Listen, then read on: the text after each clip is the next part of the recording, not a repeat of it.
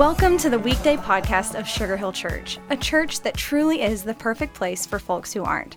So whether you're exercising, driving, meditating, or just hanging out with us today, thanks. Let's join Pastor Bobby McGraw for an encouraging message. Well, hey friends, welcome to another edition of the Weekday podcast. Thanks for being here. If there's anything we can join you in praying for, please drop us a note at prayer@sugarhillchurch.com, prayer@sugarhillchurch.com. Well, today on the podcast, I want to do something a little bit different, and I want to read you an entry, a devotional from one of Max Lucado's daily devotionals, and this entry is called Stay in Your Own Lane. Here's what he has to say. He says, a little boy named Adam wanted to be just like his friend Bobby. I like that, by the way. And Adam loved the way that Bobby walked and talked. Bobby, however, wanted to be like Charlie. Something about Charlie's stride and his accent intrigued him.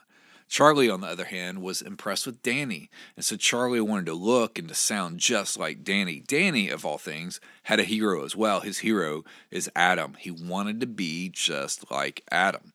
So if you tracked with all that, you've got Adam, who's imitating Bobby. You got Bobby, who's imitating Charlie. You've got Charlie imitating Danny, who himself was imitating, all the way back to the beginning, Adam.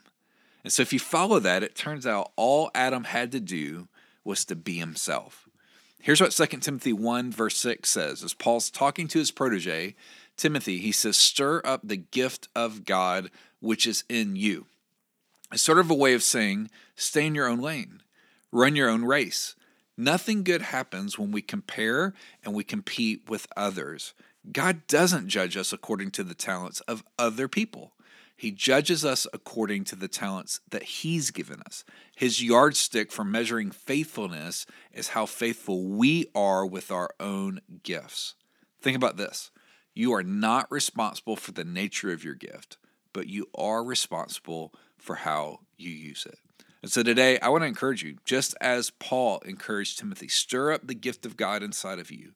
Instead of trying to be somebody that you're not, instead of trying to be some voice that you're not, stay in your own lane and be found faithful with the gifts that God's given you. Have a great day, and we'll see you back here soon for another edition of the Weekday Podcast. Thanks so much for joining us today for the Weekday Podcast. We would love to see you at Sugar Hill Church for one of our gatherings each Sunday at 9:30 and 11, and we are always streaming live at live.sugarhill.church. Again, thank you for joining us today.